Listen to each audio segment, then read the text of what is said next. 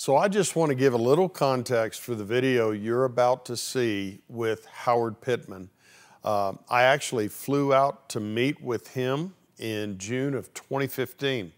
On August 3rd, 1979, he had a physical attack in his body where a major artery erupted, and they basically judged him to be clinically dead. It was the encounter that he had after that when his spirit left his body. I first saw Howard Pittman on the 700 Club in 1980. I actually reached out to CBN to see if they could find that old footage. They were unable to, but it was riveting. There's something about when someone has had a near-death experience that's very genuine that grabs you. So this has some intense subject matter. It's very disturbing. There's nothing I've found that Howard Pittman has said that is not biblical, but it certainly flies in the face of religious tradition.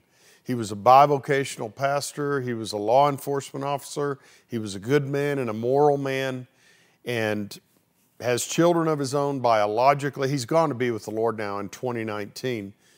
But they adopted, I believe, 32 foster children through their care. Good people, and yet when he left his body and the Lord began to encounter him, he said his life was an abomination because he served him in a pharisaical fashion of dead works.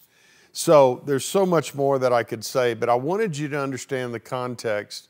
It is one of the most riveting things. I could say a lot more, but I want to have you be able to get right into the video, and I trust that it'll be a blessing to you.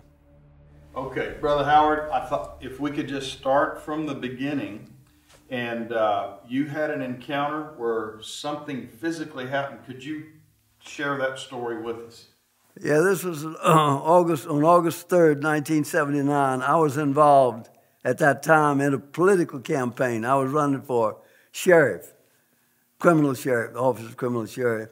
And there was about 7 of us in the race. The primary election was going to be held on August 7th, 1979. And on the first day of August, we took a little unofficial poll. According to that poll, I was one of the leading candidates that was going to be involved in that. And there was one particular bank in the community that was very important in politics. And Ida Deese that worked in that bank, and she made an appointment for me with the president and some of the members of the board of directors trying to solicit their support for my campaign. And I went down that morning. I got up. I wasn't sick, wasn't different from any other morning. I was slightly nauseated because of sinus problems. I'd had sinus problems for years, and this is sinus country. Here, it's what they call the Pine Belt. And the doctors say there's no allergy like pine allergy, you know. So anyway, I skipped breakfast and went to town to keep my appointment. And when I arrived at the bank, my niece, who worked in the bank, looked out through the plate glass window. She saw me coming. I got out of my car and went across the street. And she got up from her desk and came to the door to greet me. With one hand, she opened the door, and others reached out to greet me. As I stepped in the door, I dropped to my knees. And she grabbed me. "What's the matter?" I said, "I don't know. All of a sudden, I just lost my strength. Something's wrong with me. I canceled my appointment. I'm going back home." I turned around, went back to my car, and sat down. That's when the pain hit me. Like a mule, it'd kick me in the midsection and consume my entire body. So all I could think of was go home. I was within a mile of the hospital, but I didn't go to the hospital. Instead, I started up my car and I started home. About halfway, I live 11 miles from the bank then. About halfway home, I suddenly stopped breathing. I felt as though my clothes were literally smothering me to death.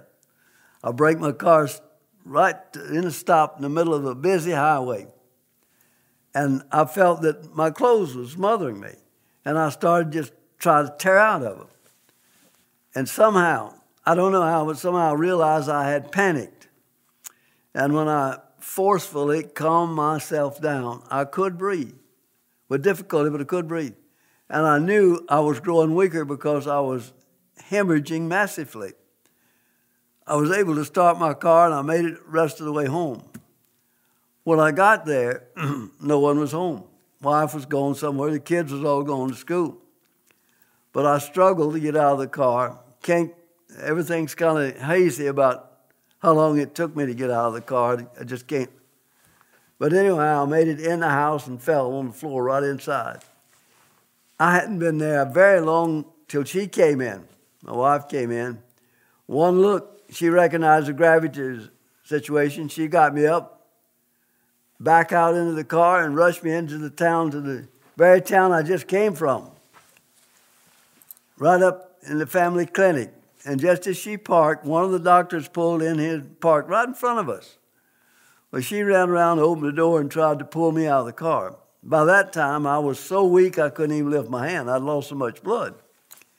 And when she pulled on me, I literally fell out of my car on my face. And the doctor stepped out of his car. He saw this. He rushed over to give aid. One look, he knew I was already in shock.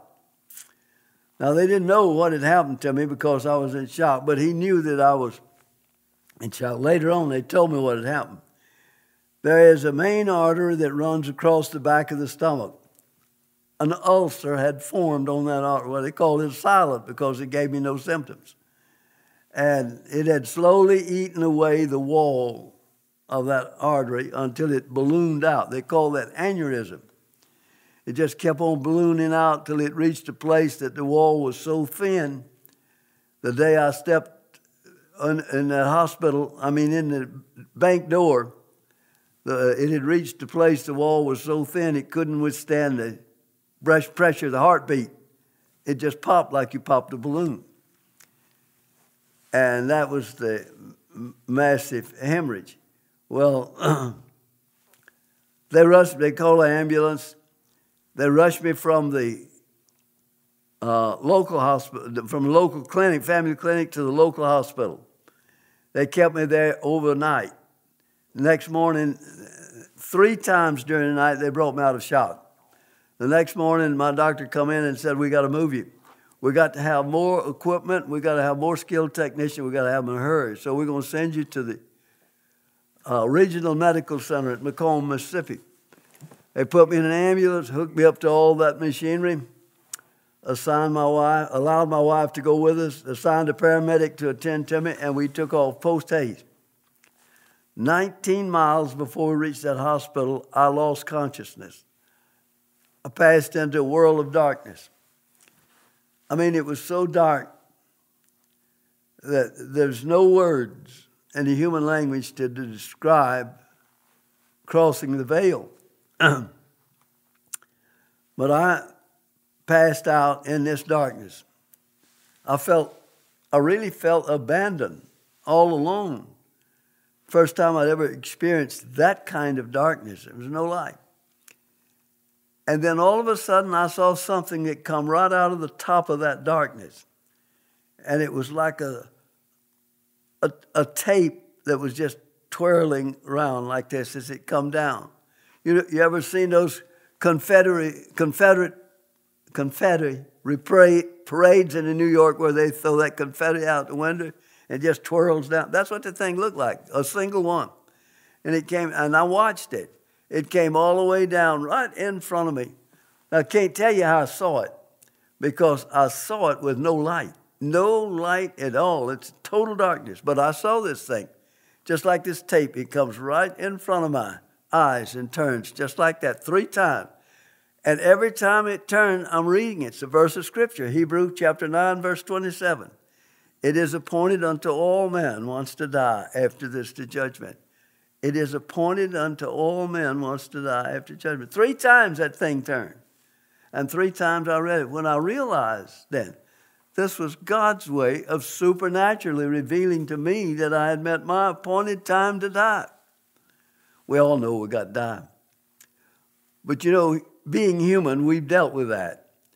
We dealt with it in our subconscious. Actually, in reality, we look at death, physical death, at something that happens to others. It don't happen to others.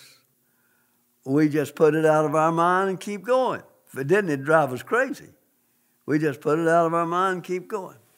But when you come to the realization that it's not others, it's you, it takes on a whole new perspective then. I didn't want to die. I left home to win an election, not to die. To die would be total defeat. So I prayed a very short and pointed prayer. I asked God to extend my life. I was familiar with the fact that he has a precedent in his word for extending life. Of course, he extended Hezekiah's life for 15 years. And I knew that. So I asked him to extend my physical life. And then that's when I had the first ever supernatural encounter. Out of that vast darkness come the most beautiful voice I've ever heard in my life. There's no music created that would any way mimic the beauty of that sounding of that voice.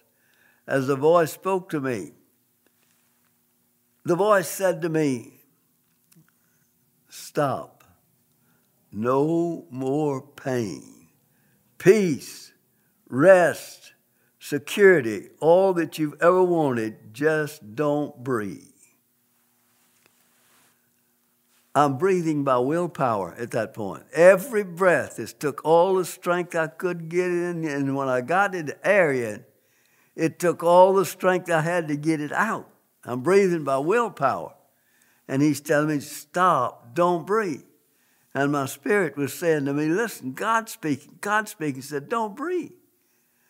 And then I got to try to shut it down, what I'm doing. And then the realization hit me as though I screamed as loud as I could in my spirit. "No, what am I doing? I just asked God to extend my life. Don't breathe, I'm going to die." "You are not God." With that exclamation, Satan fled from me.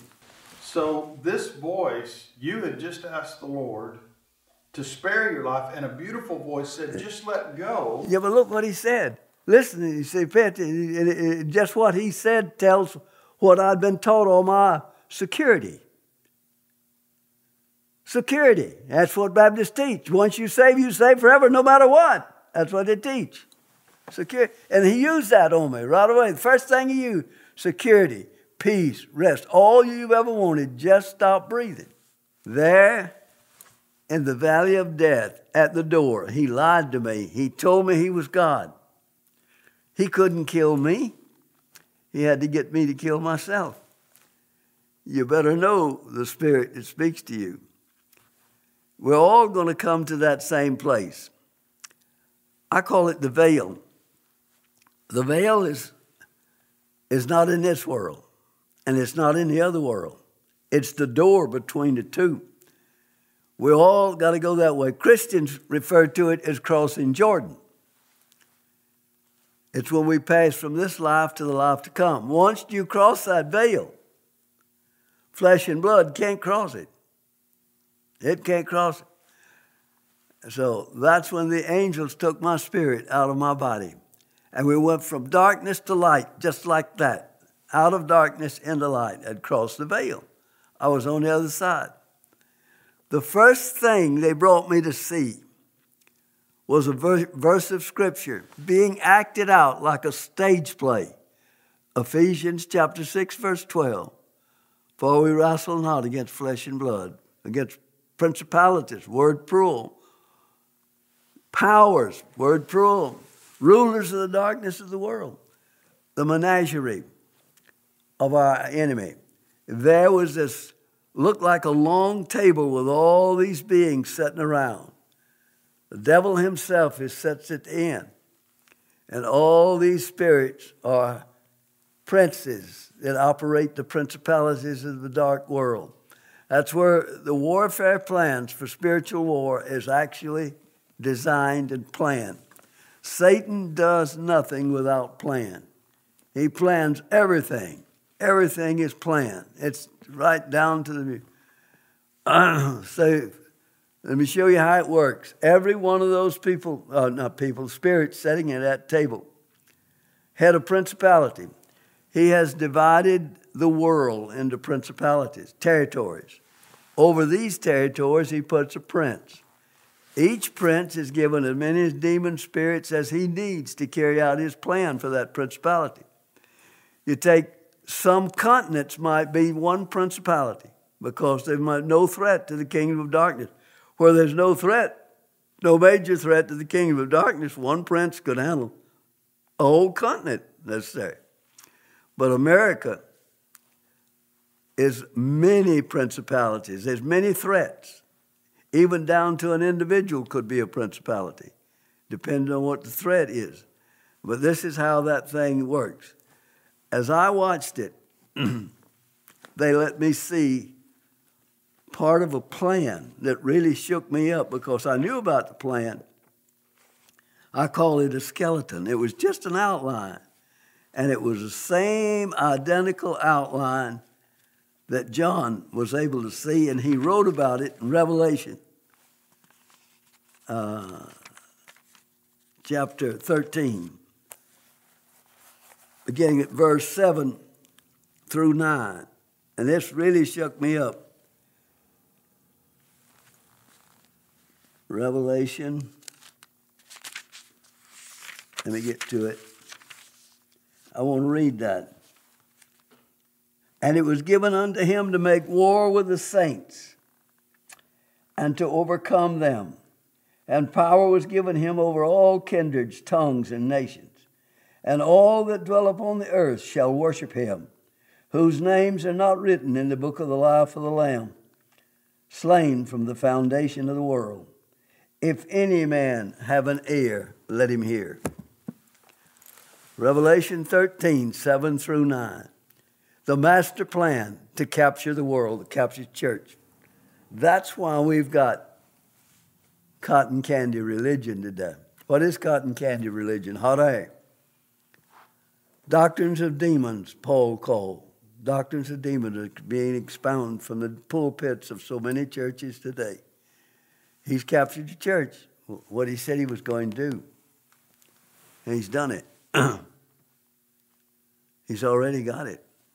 When they brought me, first, they let me see this guy. That's the first thing I saw was this outline. They let me see that.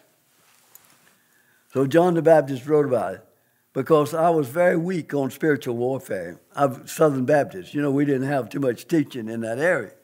Then, in fact, I'd never heard but one sermon in my entire life that ever mentioned the devil. And that was when I was 12 years old, and it scared the devil out of me.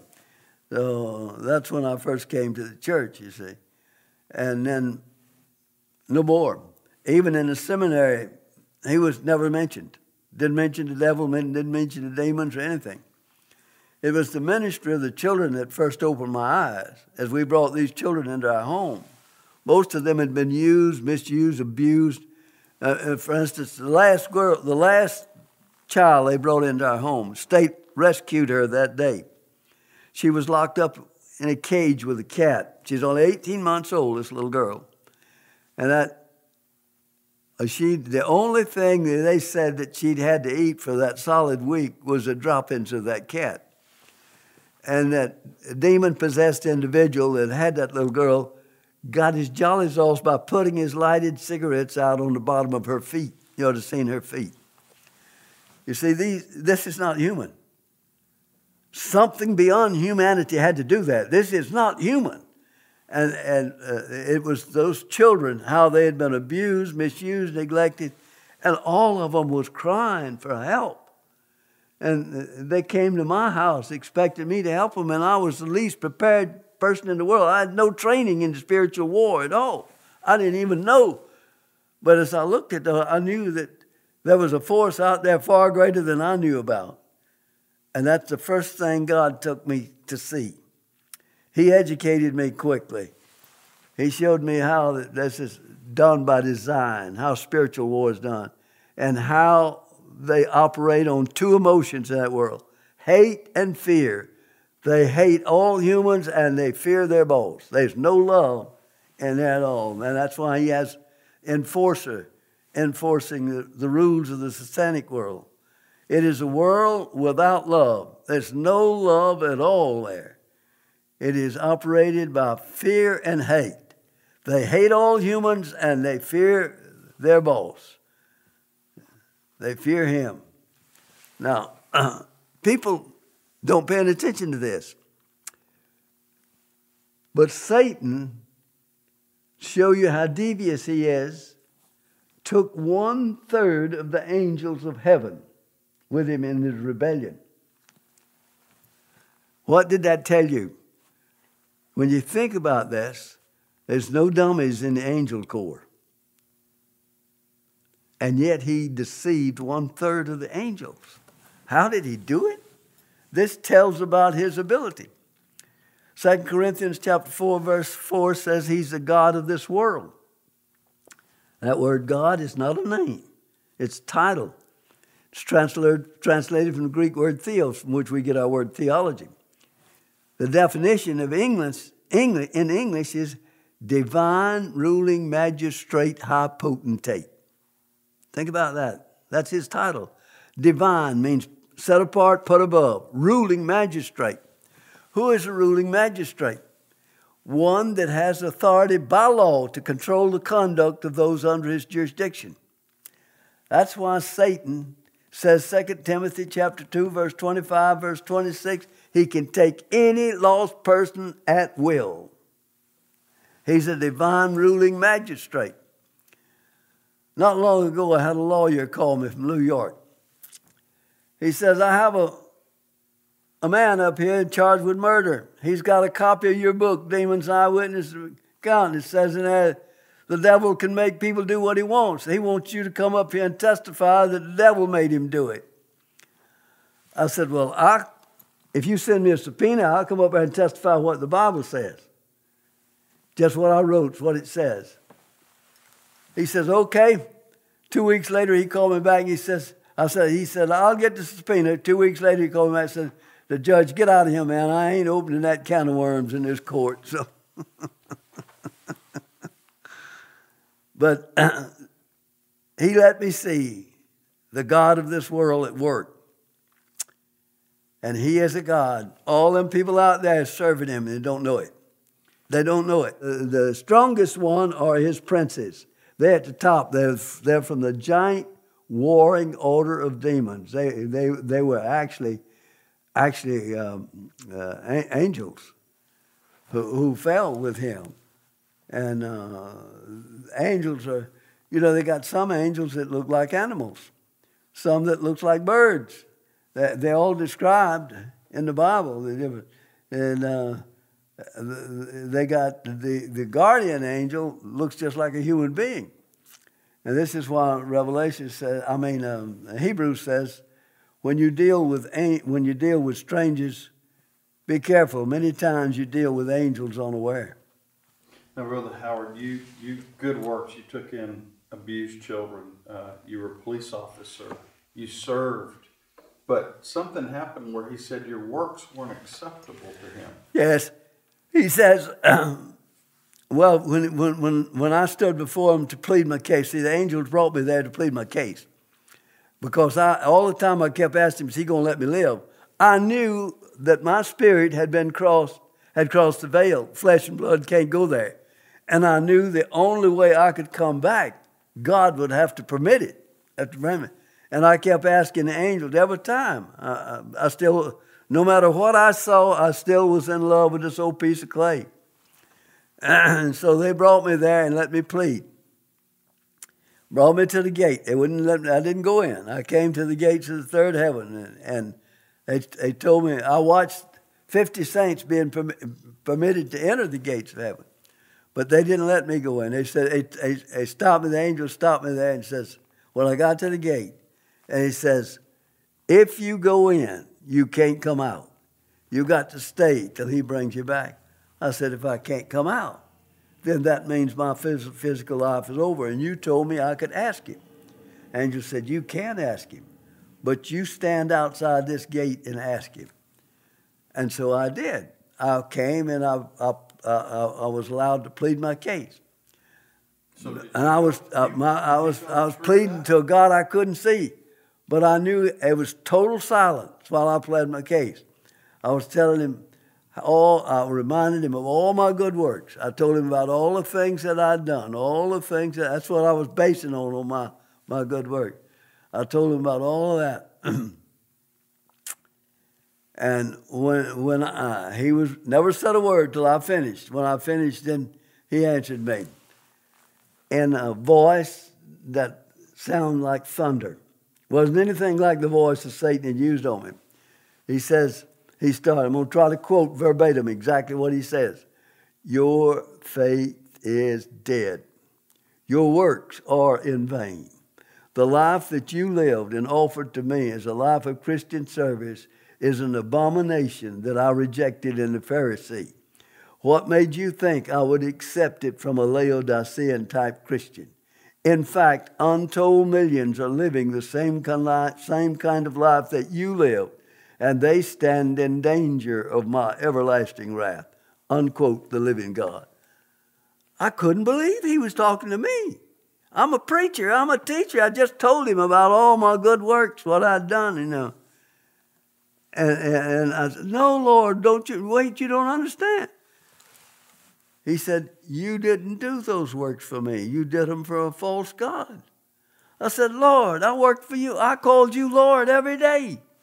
Yes, you did, but you never made me Lord. What a difference. To call him Lord gives him a title. To make him Lord promotes him to ruler of life. Who is your Lord? But Lord, I was serving you. No, you wasn't. You served a false God. Then he named him. Satan's number one selling false god, S-E-L-F. Instantly, I knew everything he said was true. Had he reached down and picked me up and dropped me in hell, I would have said amen. But I couldn't move. I'm laying on my face, in the spirit. I couldn't move. They came, and angels came and took me away. They took me out and let me regain my composure and brought me back and let me plead the second time. Second time, I never opened my mouth. Then he began to talk to me in a compassionate tone. As he said to me, suddenly I realized, this is my Father, and I heard him. He was hurting for me. The God that created all of this was hurting for me. The smallest, insignificant piece of flesh that he had, he was hurting for me.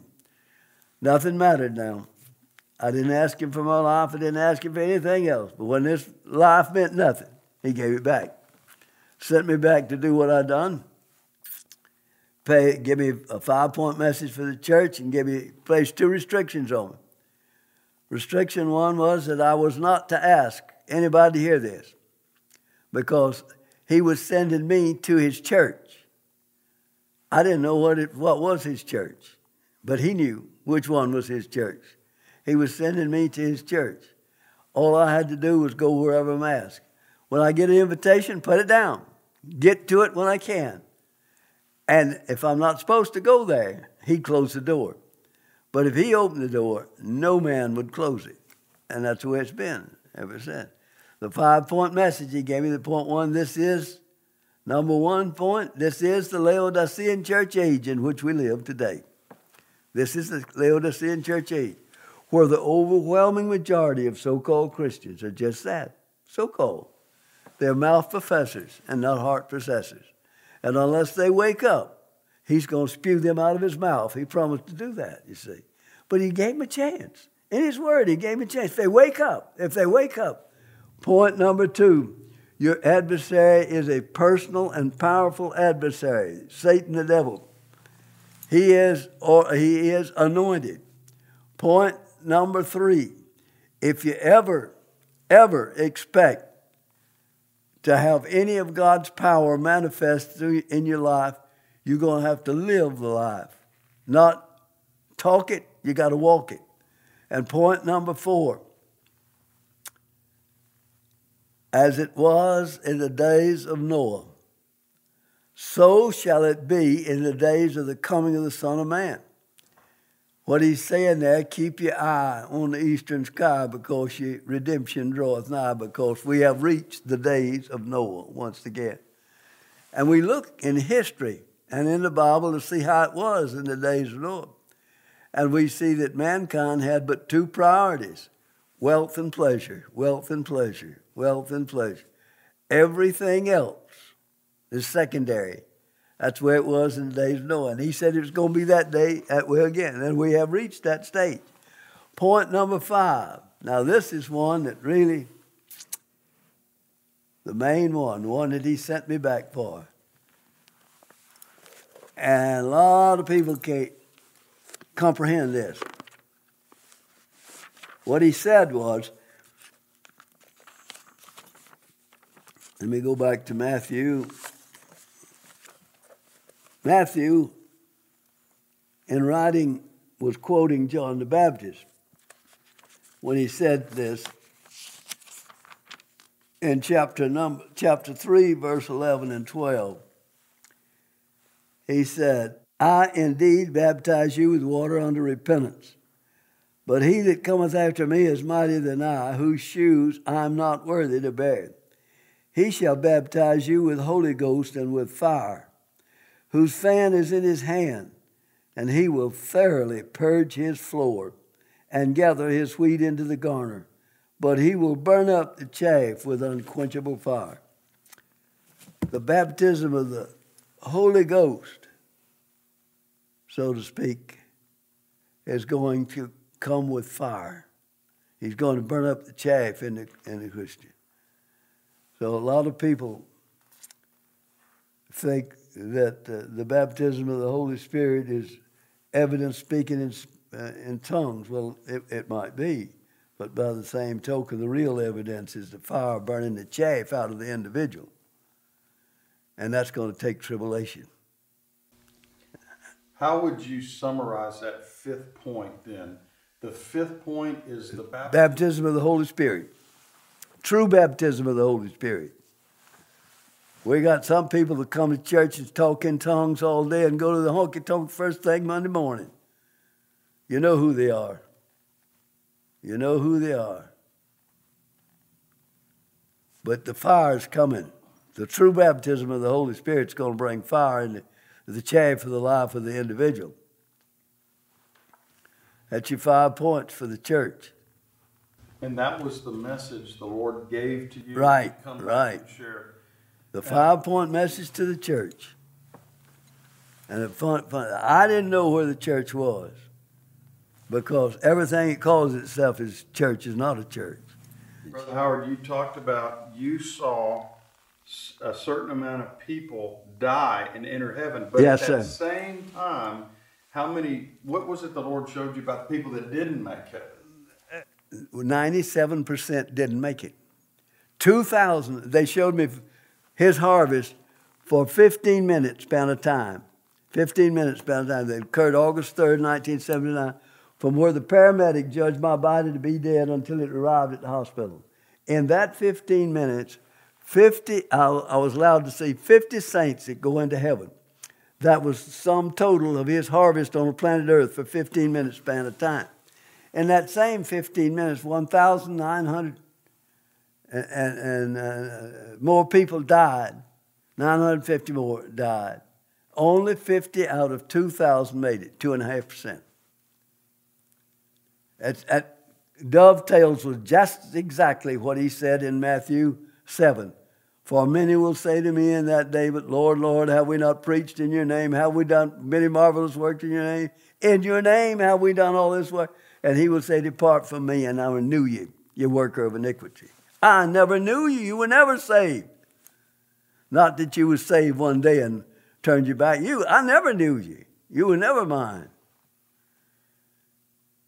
2.5%. Now, they let me see that because on August 3rd, 1979, that was the condition of the planet Earth. Had that been the day the trumpet would have blown so loud it would waken the dead, he would have got 2.5% of the population of the world. 2.5%. He allowed me to tour the second heaven, which is Satan's kingdom. He allowed me to tour the whole kingdom and see the different spirits that it has. And that was the first thing, because I was weak. I was weak in that training. sometimes, I remember in the seminary, we had professors come and tell us one time, teaching how to go to heaven was like climbing the mountains. They got somebody come up that side, somebody up this side, somebody up this. But when they get there, they're all at the top. Well, right now, that's a doctrine that's very popular in the Christian church. You're a good old boy, you're going to make it, and all that stuff. God loves you, don't worry about it. Hey, we got the devil under his feet, and he's laughing all the way to the bank.